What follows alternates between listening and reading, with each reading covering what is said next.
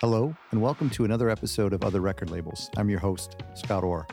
Today, we talk with Mark Milne and Tim Podosick of the 25-year-old Canadian indie rock label, Sonic Unyon. These guys have been home to Trouble Charger, Hayden, and more modern acts like Tara Lightfoot and Basement Revolver. The great thing about this label is they're from my hometown, Hamilton, Ontario, and they were kind enough to invite me into their office to sit on their cozy little love seat and ask them about what it was like to start a record label 25 years ago. Found this documentary, or not a documentary, but like a featurette on you guys on YouTube. Looked like it was from 94 or 95. I don't know if it was like maybe like a 6 o'clock news piece or something.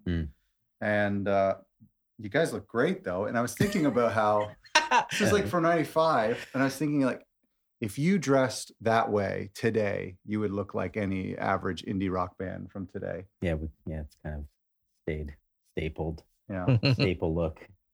It was a great piece though. Thanks. Now, I was confused. You have a documentary coming out, but this isn't the 25th year, is it? Or no, we're saying it is. We're past. Okay. We're past it. Yeah. Okay. And so 92 was like official, or what was your official? Well, we started in 92 unofficially, but okay, we call it April 93 because that's when we filed paperwork with the government. Oh, okay. In April, we filed for like a partnership with the province of Ontario and set up a proper bank account. Right. Yeah. And so 97 was the actual corporation. Yeah, when we couldn't change it partnership to a corporation. Oh, Yeah. okay. Yeah. Okay. And then the documentary. So I'm just kind of getting my bearings here. So the documentary is something that is coming out this year. Mm-hmm. And that's just a documentary? Is that celebrating the 25th? Is that the idea? Yeah, it's basically a timeline of, where we're at. And we've got a little like a limited edition double LP 25th anniversary, nice. top 25 tracks. Yeah. Picked by Mark and Tim type of thing. That's great. That we're going to put out in conjunction with it. It's just sort of to celebrate a landmark. We've hit a landmark. Yep. You can count the labels that are 25 years old on one hand. Yeah, it's true. Think in Canada now. Oh, definitely in Canada. Yeah. Maybe two hands, but there's not a lot of us that have made it. Oh, this for long. sure. This is Tim, one of the co-founders of Sonic Unyon.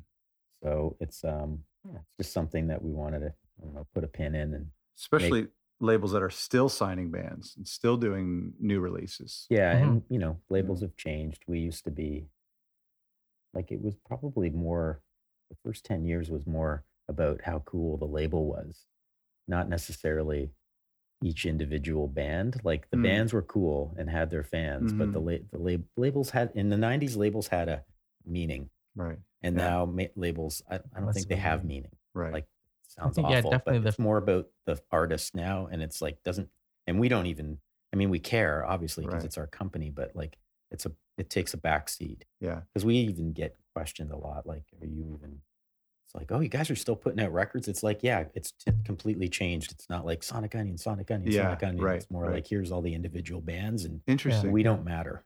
Right. So in the 90s, in the background. So in the 90s, like at that time of like Sub Pop and whatnot, it was about the identity of the label. And here's Mark. Well, I think that it was, in terms of people's perception, I think for our point of view, it wasn't really about the label so much as it was about the bands. But I think back then, people placed more of an emphasis on the brand of a label.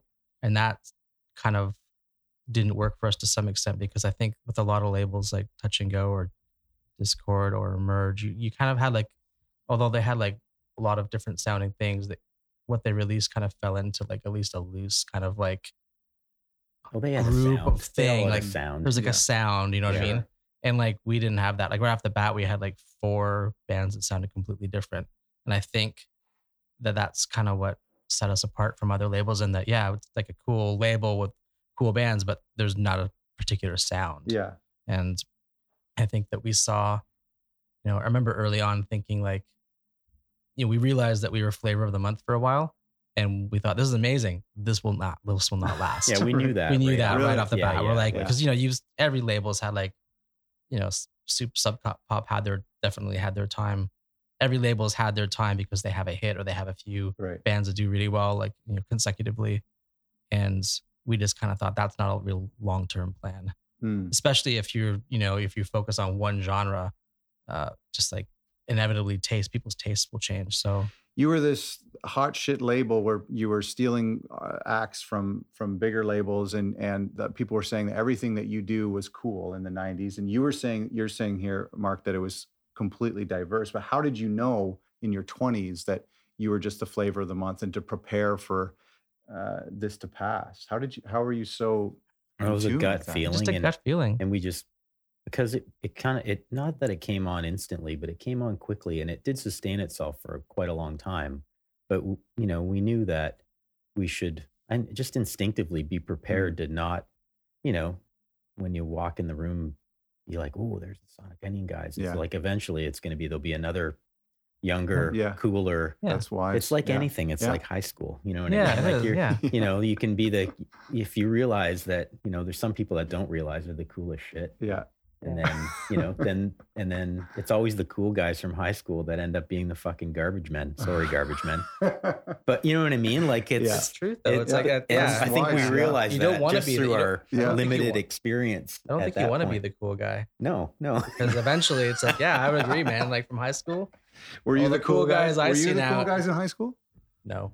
I had an element of it, but maybe an element of it, but not the top not level. Like the band did the band make you cool? When did you start? I think the band? we thought so. Well, we really liked it, and we really enjoyed doing it, and still do. So for us, it was like personal. Right? Were you in high school when you started the band? No. No, we were. I was in university when I met Sandy, and we were still going to university. And I went to school in Montreal, but I had a job back home. I would come home and work every 3 or 4 weeks. I'd work a full weekend, and then that would kind of help me get through every month at school. And so on those weekends, I would get together with him and we would practice. Okay. And start, writing songs and getting things going. And then shortly after that we met Tim. Okay. And I think we all had a multitude of crap bands in high school. I mean, I played in high school and it was all garbage. I mean, it was fun still, but we knew it was like, I knew anyway. It was just like, nobody's going to care about this. This is super fun. And I think that just translated to, we just had a good time. Yeah. I got to play in a band in high school where I got to go play like the Rivoli and the DMZ Club and Mohawk College with guys that were a lot older. I mean, when I got my taste of that, I was like, oh, this is cool. I want to do this. Yeah. And they were like a kind of a cool band at the time. And I was like 15 and they were like 18 and 19. I'm like, oh, I could totally get into doing this. Yeah. I know that the label came out of this a need to sign your own band that we're talking about. But I want to kind of ground us for a second here. So we're in Hamilton. We're talking with Mark and Tim of Sonic Onion, celebrating just over 25 years. And our listeners, about 80% of our listeners are Americans. So to give a little bit of a geographical thing, because I think the city of Hamilton plays such a huge role, certainly does today for this label and the identity of this label. But I'm curious as over the past 25 years, how this city has played in. And for our listeners who maybe aren't familiar, Hamilton is like a blue collar city, not too unlike Pittsburgh or Flint even at a time. It's hugely growing now. And the art scene in this city, as with other industrial cities, is growing. Hamilton is we're an hour north of Buffalo, an hour west of Toronto. I've always thought it's such a great location. I mean, Detroit is not far, and Toronto's not far. Montreal's not far. Boston, New York, Buffalo. I've always thought this is a great city. But just to kind of ground some people here who want to do a little Google Maps search while we're talking. But I want to tell you something. When I was a teenager, my grandfather would drive me across town to Dr. Disc and park outside. I'd go in and browse for some CDs. This would have been in like the late 90s, early 2000s. And I remember seeing the Sonic Onion Recording Company sign outside and thinking, that must be like a stereo repair place or something. Because the reason I thought is like in the late 90s, early 2000s, I thought there's no way that this blue collar Hamilton, and my grandfather worked in the steel industry, and all the companies that I was familiar with were offshoots of the steel industry. I thought there's no way that a legitimate rock and roll record company would have its home base in Hamilton and not in Toronto or Montreal. What was it like for you in the 90s? Did you ever think that you would maybe go on to open up shop in Toronto or New York or something? Or what was it like starting the label here in Hamilton? Well, I think the reason we started and stayed in Hamilton, was essentially growing up in high school. I lived in Burlington, Tim lived in Dundas, and Sandy lived in Stony Creek, which for those who don't really know the area, those 3 towns are on the edges of Hamilton. They all border Hamilton. Right. And so when we grew up in high school, when someone talked about downtown, they didn't really mean downtown Dundas, downtown Burlington, or Stony Creek. They meant downtown Hamilton. Mm-hmm. So downtown to us was Hamilton. We'd come into Hamilton to go record shopping, to go see bands and whatever else was going on. That's that type of thing. So when we had our first post office box, it just made sense to put it downtown Hamilton because that was where we had shows. That's where we did shows. That's where we posted for shows. And eventually we opened up an office in Hamilton, and we all moved to Hamilton shortly thereafter. But I mean, we've always stayed in Hamilton. We've never thought about moving to Toronto. We always were asked, when are you moving to Toronto? Because the rest of, or at least a good deal of the Canadian music industry is in Toronto. And as we got more popular, we're like, when are you moving to Toronto? When are you moving to Toronto? It's like, we're not. Yeah, there was a pressure, but yeah, I guess we felt it, but we were like, whatever. And we were also, grounded here and realized that the affordability of being here was, even at that time, quite a big difference between being able to afford Hamilton and being able to afford Toronto. Now it just seems even more outrageous. And that's why Hamilton is also seeing an influx of more artists and people moving from Toronto. It's not like, from Toronto to Hamilton. Hamilton is not that it's cooler, it's just more affordable. And there's a community here that is open arms, welcoming people. So that's kind of been the shift. And we're just lucky we stayed. And we stayed for a multitude of reasons. And we've always waved the Hamilton flag, and we've always felt, maybe it was better. We definitely gave up, I think, some opportunities not being in Toronto, not hanging with the cool kids. Yeah. Because there's definitely a fucking cool kid crowd in Toronto. Sorry, but it's there. And it's like, if, we're on the fringes, I can get in. But I don't know if I'm always welcome to stay. You think things would have played out differently if you had moved? I think so. Doors would have opened, but also opportunities would have closed. So it would have just been different, right? Yeah. And who knows what it would have been. Maybe it would have been great. Maybe it would have been disastrous. You can't really go back and predict that. We knew what we could control in Hamilton, and we felt like, not that we're a big fish in Hamilton, ever were, but we felt like we were like, at least a prominent player, right? In the Hamilton scene. Right. And there's the big fish, little pond, little fish, big pond scenario. True. Yeah, and it's kind of like, okay, we can stay here and craft our business in an affordable way, in a methodical way, rather than rolling the dice and going to Toronto and everything escalating, and pressure might have been bigger. Right. Yeah, I mean, you never know what could have or would have happened, but I kind of envisioned back then, and the same thing now, is that if we had moved to Toronto, we would have been under different financial pressure, and we would have made different decisions based on that. And we would have probably not been in the same place we're in now. We might have been in a different place, but I'm not sure that's the place we wanted to end up. And I think having that pressure financially to like have space and employ people and you would do things differently. And I think that we would not be doing what we are now. And we probably be less happy, because we probably would have ended up being beholden to whether it's another company or an owner or something like that. Whereas here we knew we could, control our own destiny and do what we want and change things any way we wanted and kind of play by our own rules. Whereas I think moving to Toronto, we would have had to play by the rules of others. Yeah. Yeah. And we didn't want to, we're not really into that. We really have had to change our business a lot. Like, we are still a label, and we still do a lot of the same things we did. Yes. But there's been a huge transition over the 25 years of the things that we focused on and the way we've transitioned our business to survive. And I will get to that. I find that so fascinating because some labels have just done the same thing, but looking at, and I know, you and I have chatted years ago and just the different things that this label has done. I find it very interesting. And I think now it's more of a modern model of labels, because a label starting today, just releasing records and not doing some of the other things that you've done, I think it would be more difficult. And I think it's so unique to Sonic Unyon to be so diverse. And we'll talk about the festival and some of the other things. So you started the label as a way to put your band's cassette. Is that right?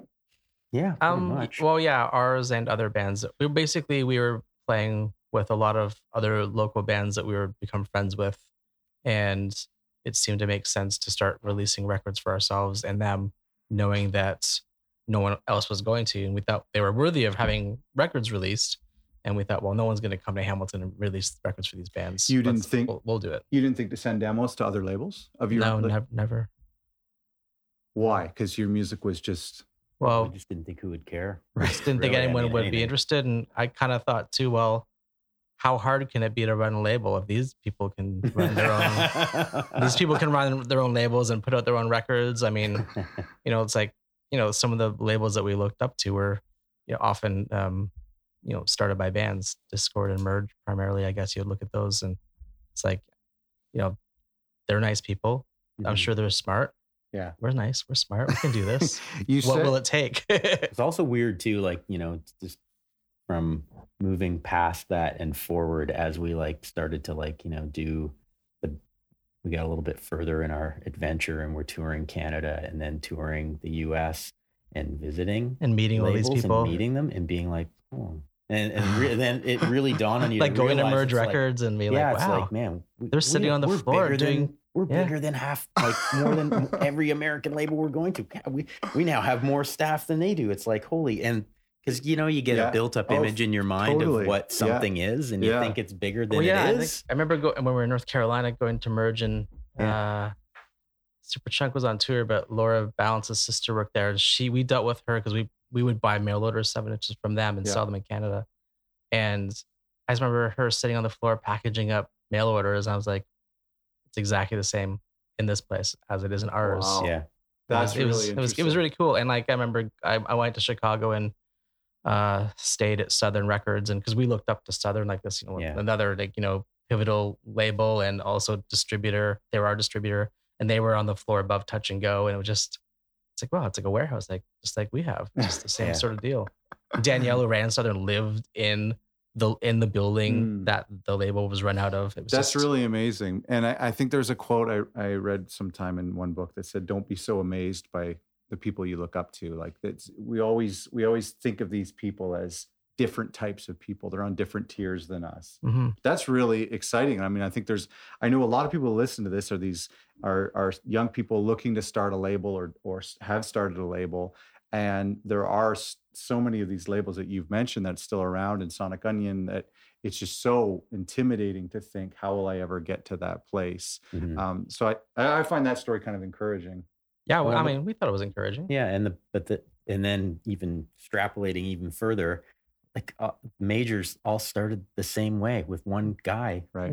Who had a friend in a band or something. You know what I mean? Like all those, every label started literally the same way. It's not like somebody came up with some business model and to try to put something together. Yeah. Like all of the coolest bands and from the start of rock and roll, it's all the same way. A manager managing somebody who had a relationship, and then it just developed from there, and labels developed from there. And like all the big ones in the US that are now global labels all started from nothing. Right. So it's the same for bands as it is for labels. I find, I mean, I'm reading that Roger Daltrey book, and it's talking about the Who and their early touring, and basically like they had no money till the 70s, and like not enough money to get the flights home from their first tour of the States. And a lot of the stories that he's talking about on the road and recording, and it just sounds like any one of our bands early on in their career. Mm-hmm. That's interesting. You said in an interview in Billboard in 1995 Whoa. I'm going to hold you to this. I may regret this. That other Canadian labels weren't going to sign the bands that you like. What were Canadian labels looking for back in 95? Well, I guess I'm wondering what I meant by Canadian labels, and maybe I meant majors. I think they were signing like I Mother Earth and Our Lady Peace, and kind of commercial sounding rock bands, grunge inspired indie rock rip-off sort of corporate rock. And that's authentic. Yeah, just stuff that we didn't like, guys. and like. Sorry, any of those names that came up. So, I mean, those are all fine bands. Yeah. I mean, but not the kind of things that we liked or worked with. And so we thought we'd just, we weren't expecting our bands to necessarily go on to have, coast to coast radio airplay, that type of thing. But we thought they were, valid artists and people, and we just wanted to help them all we could. And they just didn't seem like they would fit into the mold of other labels. So maybe other labels like ourselves, but definitely not the larger labels. How are you treated by other labels in Canada? It actually was kind of funny because they all loved us. Yeah. I think each of them took us out and tried to get us to do deals with them early on. And we went to every meeting, we went to every dinner. All right, I've got another call. And it just kept happening and over and over and over again. And we're like, and we knew them. We knew all the presidents of all the labels. And these are major labels. Yeah, yeah. And like they all still do. We still do. And we're just like, yes. And no, I don't think we're gonna do that. Again, more reality sinking in. Like, how small is the Canadian music business? Yeah. Like when you start, you're like, it feels, you don't know, so it just naturally feels overwhelming. Mhm. Like, oh, it's huge. This like big corporate Mhm. world out Yeah. there, and then you start realizing on all these. Again, the presidents of the majors have this vision of who they are, but really they're just like we were. Everybody started kind of in the same way. Well, one of them is kind of like we were. Yeah, It's right now, which is interesting. exactly. Yeah. President of Universal now is Jeffrey from Remedios. Started arts and crafts. It's like right. Kind of president of Universal Canada. Now it's kind of weird. How did you turn down these labels? I mean, well, I think that I remember looking at all of the things they were offering us, and like, I mean, we were younger, and we were, probably cockier than we should have been, and we were like, we're not gonna do that. Like, why would we do that with you? Why would we want to? I remember once when we went to Sony, and I can't remember the guy's name, but he was like, we signed Our Lady piece. The next Our Lady piece, maybe they could be like on Sonic Onion first. Get their credibility and whatever, and then they'd move on to Sony. We're like, that was the exact wrong thing to say. We're not I'm like, thanks for letting us know just how douchey you are. Denise became president. It was before Denise. Denise was cool. Yeah, it was before Denise. But yeah, it wasn't the even exact wrong thing to say to a bunch of kind of righteous indie rock guys. And so things we thought we were pretty precious at the time, I think. Right. So you don't regret turning down any of those? No, not at all. Was there like a direct offer just to completely consume you? Yeah, or were these just there was deals? discussion of purchases, distribution deals, co-ventures, all kinds of things. And we were just we said no to all of it. The only thing we said yes to is president of EMI, Dean Cameron, was out of all the people that we worked with, talked to at the time, was like, I'm not gonna offer you anything really, just like if you need something, let me know and I'll help you. No questions asked, no commitments, just like. And so the first thing we needed was we needed a manufacturer that was at a good price and efficient. Mm-hmm. And EMI had their own pressing plant at the time in Toronto near the airport. So we just said, you know what, we need a manufacturer. Would you manufacture for us? He's like, absolutely. So it was just a straight up, like it would have been with anybody else. Like, that's great. Yeah. It was the Masters. Saved us tons of money. Saved us a lot of money. A great deal. And they were really efficient. They gave us a really good deal, Nice. that was really cool. And there was no strings commitment attached. beyond that. It was just like, here you go. We're like, okay, perfect. Thanks. We'll do that. How in the few years you became one of the biggest indie labels in Canada? How did that happen? What do you think looking back now? What was it that I don't know. We took some risks. We did some stupid shit, some crazy shows and whatnot, like that kind of stuff. But we just did. I don't know. We were just sort of doing what we did, and I think we connected with people in the community, in every community that we went to. Like, and we tried really hard to find out, okay, so who are the Toronto people we should be hanging out with, and who are the people in Kitchener that are like-minded, and we just sort of found like-minded people, and it was a unique time too, right? Mm-hmm. Like, I think it's for indie rock was like people were seeking it out. Kids in high school and university were like totally engaging with it, and that's what helped us sort of develop the model a little bit. Yeah, we worked really hard. We went, we traveled across this country and the US a fair bit too. We went to every record store, we went to every radio station, and we went to every paper. We got to try and know everybody we could, not just for ourselves, but part of it was we knew that when we were on tour, if we went out and made sure we went to all the retailers and went to all the radio outlets, et cetera, that we weren't just setting up a relationship for our own band, but we were setting up more so a relationship for our label and all the other bands that would follow us on that same road, whether it was a week later or 2 years later, 5 or 10 years later. And so we went to a lot of shows. I mean, we collaborated. Like, with we a lot went of on bands so, too. I mean, we traded off shows and like, I think everything, all that kind of stuff is what you need to Everybody. do. You build a network and you get to know people in the community, and then you realize how small it is. Yeah. And you see the same people all the time. I mean, that's what I found. And I know even before I met Tim, Sandy and I went to shows every night we could. We would drive to London, to Toronto, wherever we did, and you just get to know everybody. And Well, it's so interesting what you're saying about going to radio stations and going to record stores across the country, because today, starting a label, 90% of my contacts are people I've never met. They're email relationships that I have. Yeah. I mean, I know that we said before the mics were rolling that if today you wouldn't start a record label, but if you did start a record label today, would you try to do more of those in-person things, or do you think you'd fall into that email trap? I don't know. I think that I think we'd probably be viewed as weirdos if we wanted to meet everyone face to face now. Why would you want to talk to me in person? That's true. That's so weird. I don't know. But that was the key to your success. I think so. I mean, I remember, I think there was an article in Chart magazine in the 90s, in that early time, that actually called us guerrilla scenesters, because we were literally everywhere in everyone's face trying to meet people and, talk about what we were doing. Right. And maybe we were a bit over the top. Maybe that's why they gave us that name. But we were just, I think we were just ambitious and really wanted to try our hardest to do the best we could for what we were doing. In 94, you released your first compilation, Not If I Smell You First. I read somewhere that was a big release for you guys, and which is interesting because when I spoke with the label Kill Rock Stars, Portia said that their breakthrough was this compilation CD that they did, or maybe it was a vinyl, but I'm pretty sure it was a CD, and it had one of an early Nirvana song on it.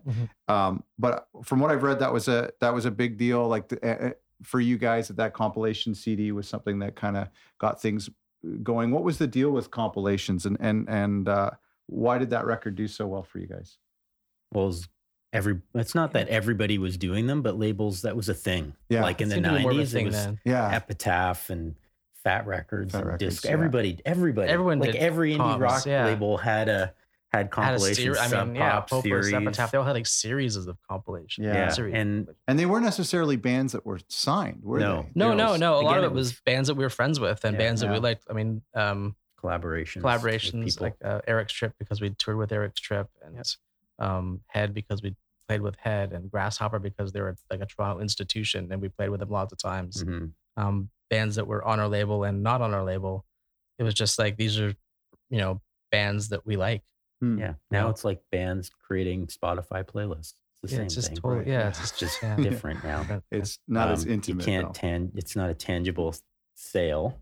Yeah. That you can hold in your hands. It's a different model in today's world, but it still does exist on some level for sure. And again, that's like a collaborative thing where artists are working with helping other artists digitally. Right? So, I don't really. I mean, it was just like, we got to put out a comp. Yeah, we got it. Like, I don't know why. It's hard to. I guess it's hard to imagine why that would be important now versus then, especially for someone who's much younger than us. But back then, you would, if you wanted to have a playlist, either your friend or a person who wanted to date you would make you like a mixtape. Or you would buy a compilation, and like you would have only so much money to go and buy a compilation because you had to buy it. And then when you bought it, you would own it and be able to hold it in your hands, and you would take it home and insert it into something that would play it back to you. Like that doesn't exist anymore. So you would have, as a teenager, you'd have a handful of records you could listen to or borrow from your friends. So it would be important to make one, to have it in someone's hands and passed around and loaned to other people. And that doesn't exist anymore. So that's why it was important then, I think. And also like created, again, it's like a taste maker situation where somebody would buy the comp because they're like, oh yeah, I know Sonic, or I know the one band. And then they get turned on to other bands, and then they go buy those other bands' records. And that's how the network sort of expanded, right? So that would have been the same for Kill Rock Stars as for Epitaph. And it's like, you might know the one band on the label, the Treble Charger on Sonic Unlimited, or the Hayden. But then you get the comp and you're like, ooh, Shallow, never seen them. Whoa, they're heavy. I like it. Totally. And then go down that rabbit hole. I guess it's kind of like a calling card to some extent. Because I mean, we'd put out, at that point, we'd only put out cassettes. And we needed to step up. We needed to step up from that. And we just kind of thought like, it's basically like, this is what we're doing. This is what we're about. These are the kinds of things we like. Was the compilation, what format was that? It was on CD, but there was an accompanying 7-inch. Oh, okay. Okay. So going to CD from cassette was a big deal for you guys? Well, yeah, it was the new era. It was the new era. It's like now we're in Now the going to vinyl. now CD, whatever. Yeah. No, we're not going to even be making them in a year because Yeah. people don't know how to. There's going to be no way to play them. Yeah. And now it's all digital. Yeah. I mean, basically, like when we started, CDs weren't that old, No. like at all. Like, Yeah.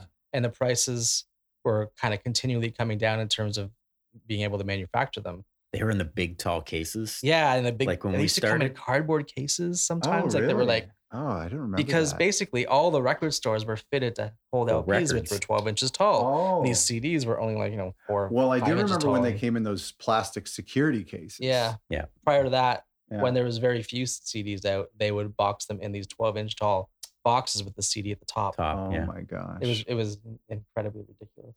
Yeah. Yeah, and That's- I guess The whole thing seems ridiculous now, shipping plastic all over North America. no kidding. And it was such a. They were.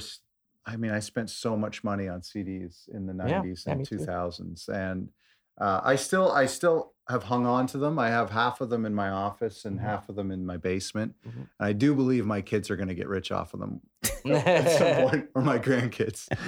But unless they're probably not even playable in a few years. But yeah, I do remember that. I do remember that switch to CD. It was such a big thing, and Mhm. I asked for Christmas to get all of my tapes onto CD. So Mhm. basically, I had to rebuy everything, and they were $25 Canadian, I think, at the time, or Mhm. more. And Yeah. yeah, Yeah. There's a history toward the development of format changes.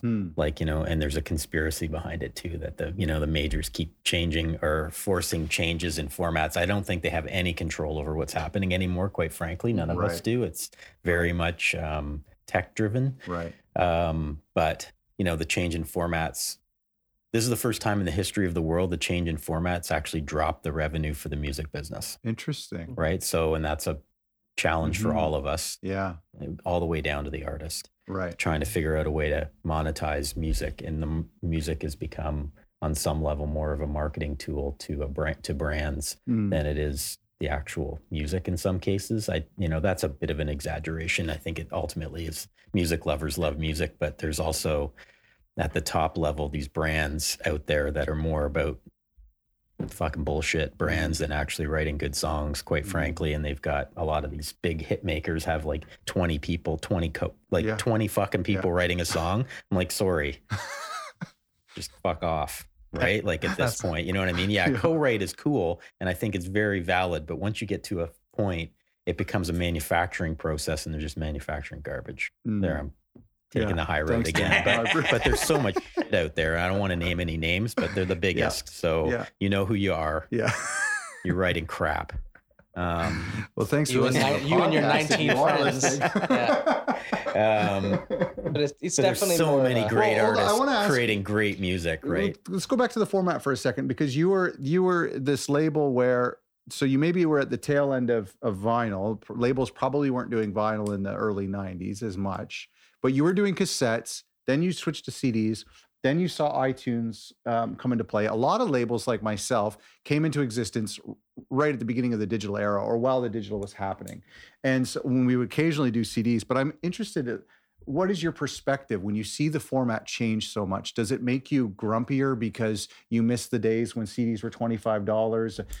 How does that affect you when you I see mean, things you've got change to so much? adapt to it. I mean, we like so clearly saw the digital era, and like when MP3s came, there was a bump, there was Yeah. a spike in Really? music business revenues, right? Yeah. Like, so that was a positive Yeah. up till very early on. Yeah. really up till streaming, it's been spikes for the Because- music business. Because And- people were buying MP3s and CDs? yeah, Well, and not they not converting just their- that, but there was also this influx of cash into the few digital companies that existed. I mean, remember prior to eMusic, there was a company called Good Noise. They were one of the first like MP3 retailers, and they were going around. They were giving everybody advances. Like Yeah. here's a pile of money. We want rights to sell your records non-exclusively in our shops. It was Wow. just like, and then that sort of slowed down, but it was income. Mhm. And Wow. it was income in addition to selling what you're already selling, but once iTunes happened, we were like, Hmm. this shit's over. Yeah, we could see there was going to be a Yeah. distinct change, and that's when we started making other plans on how, continuing down the road. Obviously, not like we're abandoning digital or Mhm, turning our back mhm. to it. We knew that was the new world. Mhm. It's like, okay, but if there's a revenue change, where else can we be focusing our energy to make the revenue that might be lost or gained, or you know what I mean? Just keeping your eyes open. And does that take us to the chapter of distribution? Is that when we were in distribution already? Yes. Okay. So in 98, we separated our record company into, because we did our own distribution. We set up our own network for distributing records by literally going to every record store, shipping across the country by ourselves. And then we started bringing on other labels. Early on, like, other independents like Skeen from Minneapolis, right Discord, 95, like really early on, and Murder when Slim were running their label. We were distributing all these records to independent outlets, and we got to the point where that started to take on a bigger and bigger part of our day to day.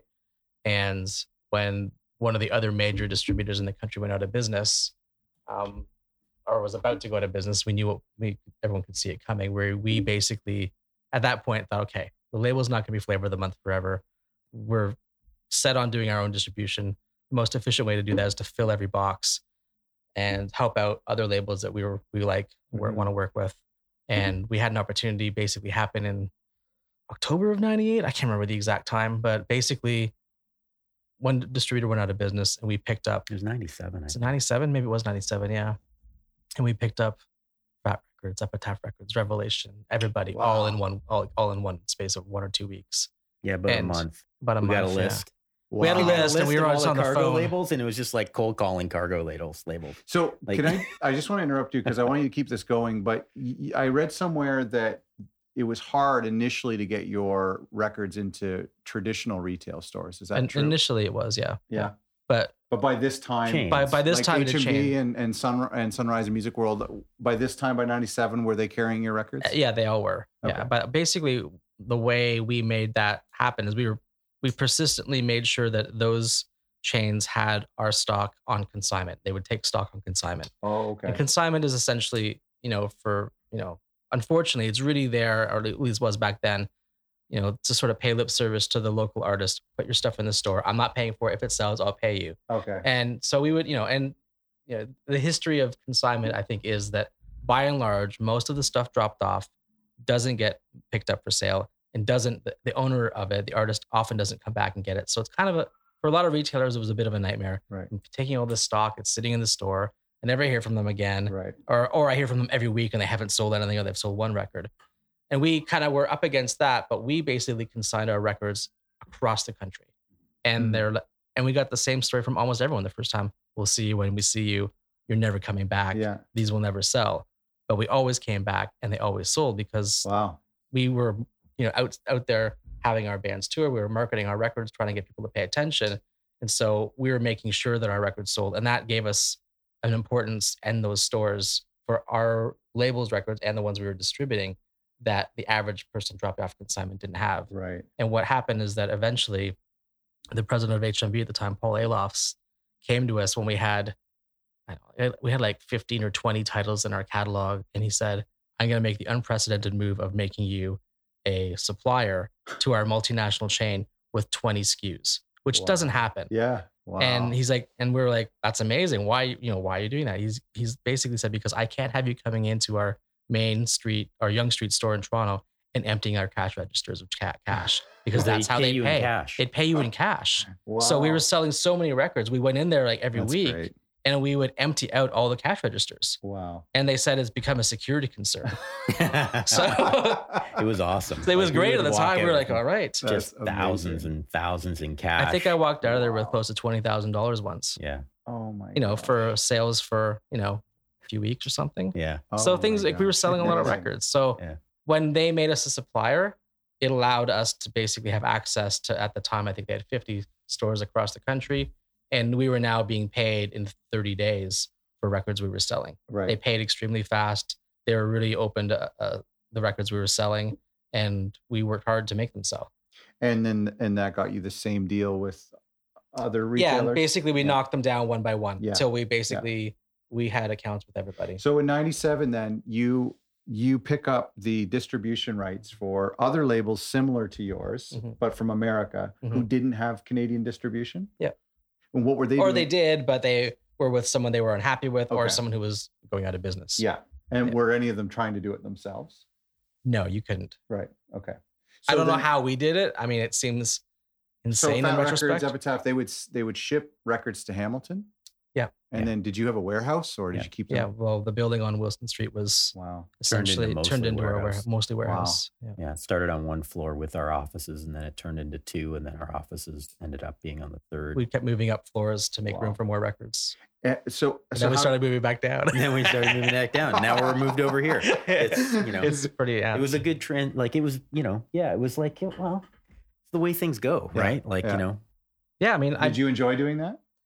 I did, I think, for quite a while, but by the end, it was really it got stressful. really Really? tough. Yeah. Especially once digital started to enter into the equation, and it also became difficult because HMV was a great chain to work with, and they paid really quickly, but they're the only one that did that. The rest of them Hmm, would kind of hold you hostage for payment, right. and on average, one of those chains would file for some form of bankruptcy or another, every Every year, year. every 18 Yeah. months. Right. And essentially the margin was so thin in that business that you would basically lose your, a good deal of your margin for the year, right. eating up someone else's bankruptcy. So when iTunes opened up here, and given the difficulty of that business, we were like, because I mean, we had a unique perspective on how that business worked, because if you step back a bit and look at it, it's like, okay, this week we brought in 2 skids of records from Fat Records. They're sitting in the back parking lot. They wouldn't even come into the building often. They would sit in the parking spaces, get repackaged onto other skids, and go directly out with UPS to all the chains. And they'd sit there for a while, and if they didn't sell, they'd come back to our warehouse, and we'd repackage it. We'd send it back to Fat Records in San Francisco. Right. So I'm thinking, like, look at all the amount of money that's being spent on creating these records. Mm, They're shipping them here, all the gas that's being spent, all the trucking, that we're shipping them out to every store in Canada. Then what doesn't sell comes back, and then we're shipping it back to San Francisco. And I'm Right. like, this is insane. Yeah. And like this other alternative was already opened up, right. where you can just like download it to then your iPod. And like we're like this makes a multitude of sense more than this Right. other thing over here. Like Right. shipping this stuff all over the place is insanity. And so like I think we pretty clearly saw like this one's gonna win, Yeah. like large. So we got to get out of doing this one Right. completely, because it's gonna, when it goes down, it's gonna go down in flames. So you don't do that anymore. We do not do that anymore. And No. so when did you kind of fold that up? Was it a slow process or? 3-year was a transition, 3-year sold it transition. to Maple Yeah, we sold the distribution Ah. business and ran it in conjunction with Maple Music 2008. 28. And by 2011, we were completely out of it. Oh, okay. Okay.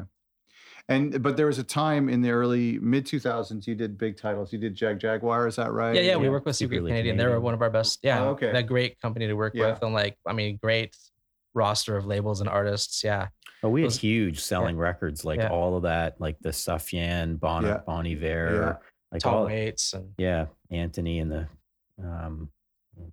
Anthony the Johnsons. Johnsons, We did the Yeah. like all the Epitaph stuff. We have a gold record for Tom Waits. Oh, S- wow. Like, we did selling the, Offspring the first Smash. the Couldn't keep Sheepdog that records bloody before thing they in did. stock ever. We did tons. First Sheepdog No effects. record. We would ship thousands of records. Yeah, it was just tons. It every was- label had their Their- band or their couple bands that were the big ones, right? And like whenever those records came out, like, we'd be prepped, and it would be big, long conversations. We'd Mhm. have them with Dave at Epitaph all the time. Whenever there was a Pennywise record, a Yeah. Rancid record, a Bad Religion Amazing. record, an Epitaph, Yeah. how many comp. shipping to That's who? amazing. Yeah, what's Tom Waits, What's the It must marketing be nice spend? to Yeah. affiliate with those labels too. That was amazing. It was, Like, yeah, it was great. Yeah, Yeah. we got to I'd We got- travel to California and go and visit all our suppliers there and be there for a week driving around like a Was fool. did it ever make sense? Did it ever make sense to manufacture any of their records in Canada? Oh, we did for some of them, but for the yeah. most part, I mean, those labels were doing really large numbers, Okay. a lot of them, and Canada to them was a small piece of the pie. I think Epitaph had a plant. They were pressing in Canada, Oh, and okay. so it was a Were they? I can't remember. so Yeah, I at mean, some point it was a simple, stock transfer from their manufacturer to us, and so We're kind of as we shift into where we are today. And I asked the same thing to Sub Pop because I thought this is something that interests me because we talked about being this like when you got started, this underdog, this pesky little label. Is it hard to stay cool? Is that something that stays on your mind? Is that, you were this grungy label in the 90s. What does that look like when you get 25 years into it? We still do it. Looks like this. It looks like, you can't see it, but it's pretty glorious. Yeah. We're the same. We're still fighting for our acts and trying to do the best we can for our artists. And we've diversified our business. And whenever we start something new, we've always taken on we have this conversation. It seems like every day, because it's always something, but we take on new projects and we always build them from zero, right? You have to have that idea of like, you have to start it from, we know how to do it, but you still have to start from the same grassroots level and build these things up. Nothing happens overnight. There are not overnight successes in the music business, and, traditionally good artists develop over time, and they need a network of people to support them. And that's what we've did and always have done and still do. And we try to do our best we can. And it's, the world has definitely changed. We always thought, having success in Canada was like okay for bands, but generally you want to look at global success for your artists. Yeah. And that's a hard thing to fund, and it's a hard thing to manage. So it's baby steps in all respects. Do you want to add to that, Mark? The only thing I'd add is that I think that consistently over 25 years, I think we've ran our label, but I think that knowing how we like to run our label and the types of things we like, artists we like to work with, where I think we're pretty cognizant of the fact that that label is never going to be something that will support a multitude of staff or that type of thing. It's always going to be, records we like, artists we like, and we're going to have our hits and we're going to have our misses. And I think consistently we've always, knowing that, have said, okay, well, we're always going to have to do something else alongside that makes sense.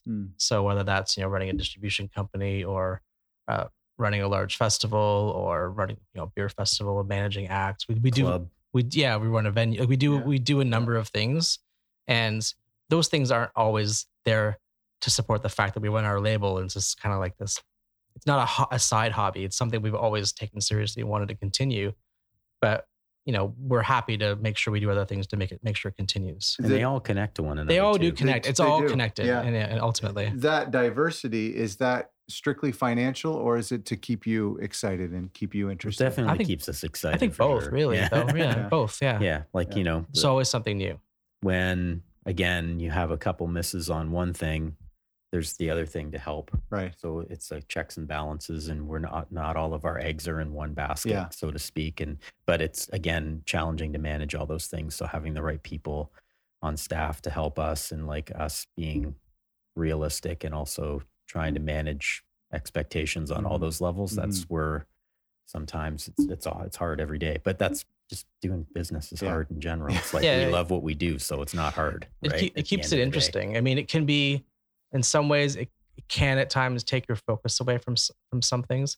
But that being said, I think there's a lot of jobs out there where you do one thing and you do the same thing over and over, and like every week, every day is the same, every week's the same, every month's the same, every year's the same. And then it just flips over the next year, and you're doing the same thing over and over again. And I think there's an element in what we do that has those types of drudgeries, I suppose, but we mix it up with like all this other stuff. So you're constantly switching gears, which is, I think, it's good in some ways. It's also frustrating because I think I remember once I was driving home and I took a call from someone here about porta potties being delivered to a festival, followed by concrete being delivered for a building we owned, followed by a phone call from an artist that we managed, all in the space of like 10 minutes driving home. And it's like, I'm like, okay, concrete, artist, porta potties. I'm just like, it's just like, it's one of those things, That sounds like a band you would have signed in the 90s. Yeah. Exactly. And just to shift over to that for a second, there are these eras of Sonic Unyon, and if you said that name to someone in Canada, it would mean something different over the years. If you ask somebody today who is Sonic Unyon, they'd probably say they're the Supercrawl guys. I'm curious how that idea came about, and more specifically, how do you justify it? I mean, we talked about this a little bit, but how do you justify it being a label or having the label associated with this festival, which to our listeners, it's a huge Canadian festival that's been going on it's coming into its 11th year or 12th year now. 11, yeah. And a music festival and it's incredible acts. How did that come about? What was the origin of that? Well, it was an experiment, really. That came out of community, and we're rooted in Hamilton, and there's all these great things starting to happen downtown. I mean, we've been in our downtown Hamilton, so to equate it to other American cities, I think, but Hamilton's probably even doing better. But the downtown cores of Detroit and Cleveland and those sort of gritty-ish type of cities, they died, right? They literally just died. Hamilton downtown was on its fucking, the pulse was pretty low. But we were down here, and that enabled us to, buy property, have a big warehouse, be able to be in the core of our city, and do all the things we did and play, have shows at all the clubs, the gritty clubs that are typically always in downtown areas. And we noticed community changing and people moving in, and it's always the artists that come into the shit neighborhoods to revitalize them. And that's what happened. There's all these cool, people moving in, and it slowly evolved over a few years. And we're finally hey, look at that. We can walk down the street and actually talk to people, or find a coffee, or find a good coffee, right? Good coffee shops opened up, and but they're all independent businesses like us, and lots of like-minded people. And Art Crawl had started, and we thought, well, it'd be really cool to close the street and contribute musically. We were putting, illegal shows on in our building and in stores, in the store and whatnot. And we thought it'd be neat to put it on the street. And that's kind of what it's just started as an experiment. And the first couple of years really was just sort of it was an expense. That was for a number of years, it was a heavy expense for us to try to develop it. Right. But once we kind of got over the hump, I guess maybe year 5-ish, something like that, it started to be something that was okay, we're in the live business now, full on. We've got this. We've started a beer festival. We run Canada Day for the city of Hamilton now. There's other events, bigger events that we do. We have a club. The live business is something that was always important to us. We always did it, right? It just evolved and took a back seat when So this was something you were comfortable with? We had done it right from the start. We had lots of failures early on too, with events that we ran that, that didn't do as well as we had hoped. And so we had knowledge and we evolved into it, and it became a methodical step, to the business, and also a way to promote our bands, promote the local community bands, tie our local community. Again, it was the same sort of thing where when you bring a big band and you put a local band on as an opener, then they get to know one another. Sort of those synergies started to happen. So it just, it evolved. And then it turned into something completely unexpected. The size of it now is not what we had planned. Right. It seemed like a great way to promote the local arts and culture and our city. And I think initially we met a lot of resistance, even from the city. I think initially, and a lot of people were like, well, we can't do that in Hamilton. It's well, why not? We need something. There was an urban festival, a mustard festival. Mustard seed, yeah. Yeah. And it was always small and never really, it kind of served a real niche community, music community, and it didn't expand outside of that. And it eventually just sort of dissipated, but it had its moment, and that was part of it. It had happened before in a different area, and we had this resurgence on James Street, and it seemed like, the natural place for it, with the arts and the fact that the business that was evolving around the arts had people that had the same type of people, very culture driven people, right? So how did you expect it to affect the label when you got started 11 years ago? We just thought it might be an opportunity for our bands to play with other bands and develop that way, and then help other artists in the local community, and so that we're forging relationships that maybe wouldn't be forged otherwise. How has it affected the label? It's eaten up all our time. Well, it definitely takes up a lot of time. It's a year-round, multi-year planning. From a public perspective, do you think it's helped the reputation, or it's grown the brand? Oh yeah. I mean, our reputation is pretty impeccable as far as what we do for community here. I mean, not everyone would agree with that, but I mean, not everyone. Not everyone likes it. Yeah, we're elitists or something like that. But there'll always be people on both ends of the spectrum, and the people in between. But I think we've put our money where our mouth is, and we do a lot for our community, and we love to do that. Yeah. And so do the artists on our label are of the same mindset too. They love to give back to the community. So it's all tied together, and it's also very unique. Like this type of thing doesn't occur in Toronto or really any other cities. Burlington's is generally in a park. This is urban, and that was really something that we really wanted to do too. Like we didn't want to do a big free festival in a park. We wanted it to do it right in the core, yeah. you know, like where it's super fun and cool and amazing for people to experience closed roads. Like just that alone. It's so great. Just to be able to walk down a road without a car on it somehow feels good. Well, I think being so Eluded us here close in to Hamilton. residential areas too, for me, it's one of my best show memories is for us living in Hamilton, being an hour outside of Toronto. All of the shows we've ever seen, the big shows have been in Toronto, and it's been an hour and a half drive there, and then 3 hours back because they're closed the highways in the middle of the night. Yeah. And so one of the best memories was my buddy and I walking from my house down to see Spoon, then seeing Spoon getting their tour bus and walking past them and going back into my house. Like it's just incredible. Yeah. I would have never guessed that would have happened, 10 years ago.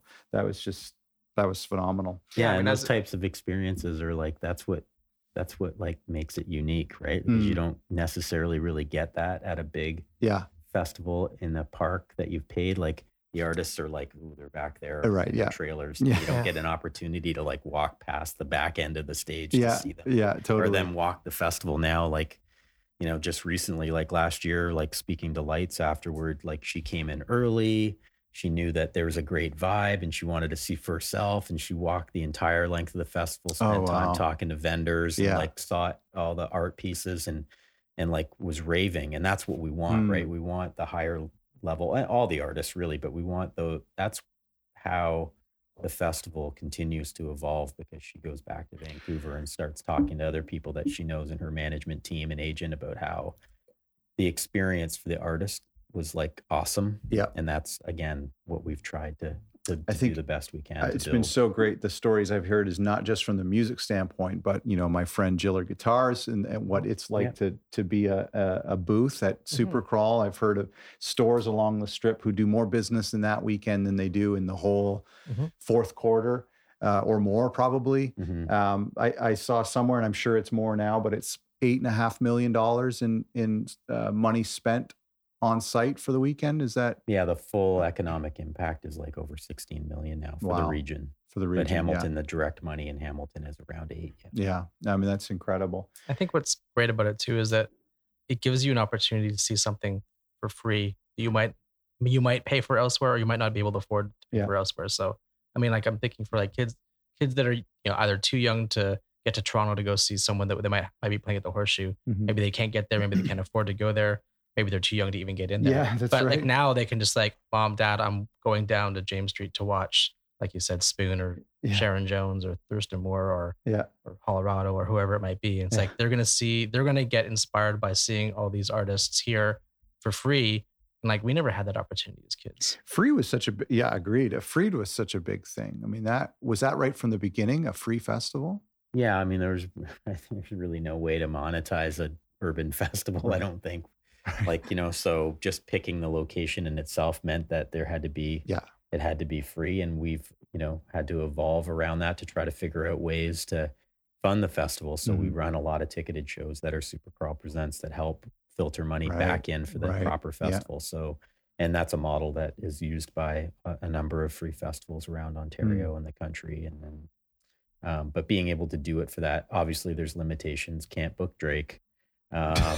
Not enough room on James Street North for that guy in general anyway. And you know what I mean? Like there's a limit to the level of artists that we can develop. But at the same time, we're able to like book our Kells before they turn into a band that can sell 20,000 tickets at the stadium, which is amazing, right? Totally. And help, keep that cycle of life going. And I think that, there's good synergy between us and them. And same with like other local bands, Monster Truck and Tom Wilson and Tara. And, all these artists get opportunities through us, right from local stage opening slots to like headlining slots. Yeah, it's great to see bands grow through the years. Grow and then they move on and they go beyond us. And it's like, are awesome, right? Yeah. Like that's what we want. Yeah, We want to be able to support our local scene and absolutely. non-locals and develop them in Hamilton. And that leads to, I mean, we see a lot of you guys lobbying at City Hall and trying to get more funds for this, and we see you as the face of this festival. But the label is still running, right? You're still very active. managing bands, and you just signed Basement Revolver, which is, I think they're a huge band. I think they have a huge potential. So you're still committed to it, to signing bands and doing more of that, what you originally did in 1992? Yeah, we just hired a new label manager too. So, we're still investing in the label because we think it's important and we love it. And we love working with acts, and we love, management is new for us, quite frankly. We managed from day one, but we didn't know we were managing. And then when we did realize we were managing, we're like, man, we should really be charging for this, but we didn't. Yeah. And then, we were a bit laissez-faire with our bands, like, oh, just do what you want, it'll be cool. But then we realized all the bands that have management seem to be doing best. Yeah. We should do that. Yeah, they need direction, right? So now it's like a combination, and that's part of the way the labels evolve too. It's like, in general, we want to manage the bands that we sign to the label, and then when they outgrow us as a label, we'll still be managers and grow them to other levels and license deals around the world and what have you. So, and every act is different, and everything's going to evolve in a different way. I think it's so interesting to see someone like Tara Lightfoot, who you talked earlier about this overnight success. You often look and think, wow, that's a local artist who's performing on these big stages or getting these awards. And you think, man, that happened fast. But, there's just, it's Not easy to think task, that way. But I remember Graham Rockingham saying in 2011, he said, who plays every night is Tara Lightfoot. She plays every night, everywhere, with any band. And that was almost 10 years ago. Yeah. And so I think she's a great story of so much that goes on behind the scenes with an artist. Yeah, absolutely. I booked her Supercrawl. I didn't even know who she was. I actually knew Annie better than I knew Tara, and Annie and Sarah and Tara were in a 3-piece, kind of acoustic. Yeah. Right. Folk Okay. I remember that. Yeah. And I kind of got tipped off. Oh yeah, you should, book these girls and you should go see Tara. Right. Yeah. And I didn't know who she was. The first Supercrawl, we put her in a little tent and right from there, I mean, her personality's been, forward reaching. I remember she walked in the office when I first met her for the first time, and I was like, how come we don't know each other? Because like everyone, she's like, I don't know. But then I hung out with her one night at the Brain, and I was like, I remember walking in the next day, I'm like, we should manage her. It was just like her personality, just like, I don't know. Yeah. Something about her. She was the first management client, really official management client. So, but you could see it. Right. But those first number of years, there was not really she didn't have a direction. And I think it's been a good partnership. We've sort of focused her the best we can to a career in music. And that's what she really wanted. She decided that one day, basically, she's like, you guys are going to manage me. She basically did the management deal. I think she's like, you guys are going to manage me and I'm going to be a career artist and this is what we're going to do. And I was like, okay. That's great. That's amazing. And you guys don't mind doing that managing thing? I mean, that seems like it would be something for younger people. I think the opposite. I don't know. I don't have any desire to go on tour. I think the opposite. I mean, because we had people who have asked us to manage them over the years, some that have gone on to like significant success that we turned down that we should not have. Yeah. But I remember saying to one person who called, I won't say who it is, but she said, I know you guys, I've known you for a long time. I trust you guys. I really need help. And I think you guys would be great at doing it. And I just remember thinking, we were running our distribution company at the time. I'm like, I think this person is an amazing artist. And I'm just like, you're going to go on awesome things, but we're not the people to do it right now because I said, I don't think we know enough yet. Right. And that was in, I don't know, mid 2000s, I think. That person's gone on to be very successful. But I think that now, like when we kind of started doing it like a few years ago, I kind of thought, okay, well, I feel like we've actually physically done a lot of the jobs that you need to know about to know almost every aspect, whether it's absolutely. Live, promoter, license deals, distribution. Like we've done every kind of deal. We know what We know what joint ventures with labels look like. We know what everything looks like. We've gone through it all over the last 25 years. And I feel like, well, 99% of the stuff that lands on our desk, we can figure out. If we can't figure it out, some of our amazing staff will figure it out. I guess the reason I ask is just, it seems like management is such a hard thing to do. It just seems like it's one of the hardest things. It's a massive commitment. It's a commitment. It's right. like basically we feel like it is rewarding. We feel like it's, family's not even, doesn't really touch it. You get very involved in people's lives, and you have to choose wisely, and it has to be the right fit at the right time. And we've been very selective in who we're working with. They literally do become like part of your family, I think, to some extent.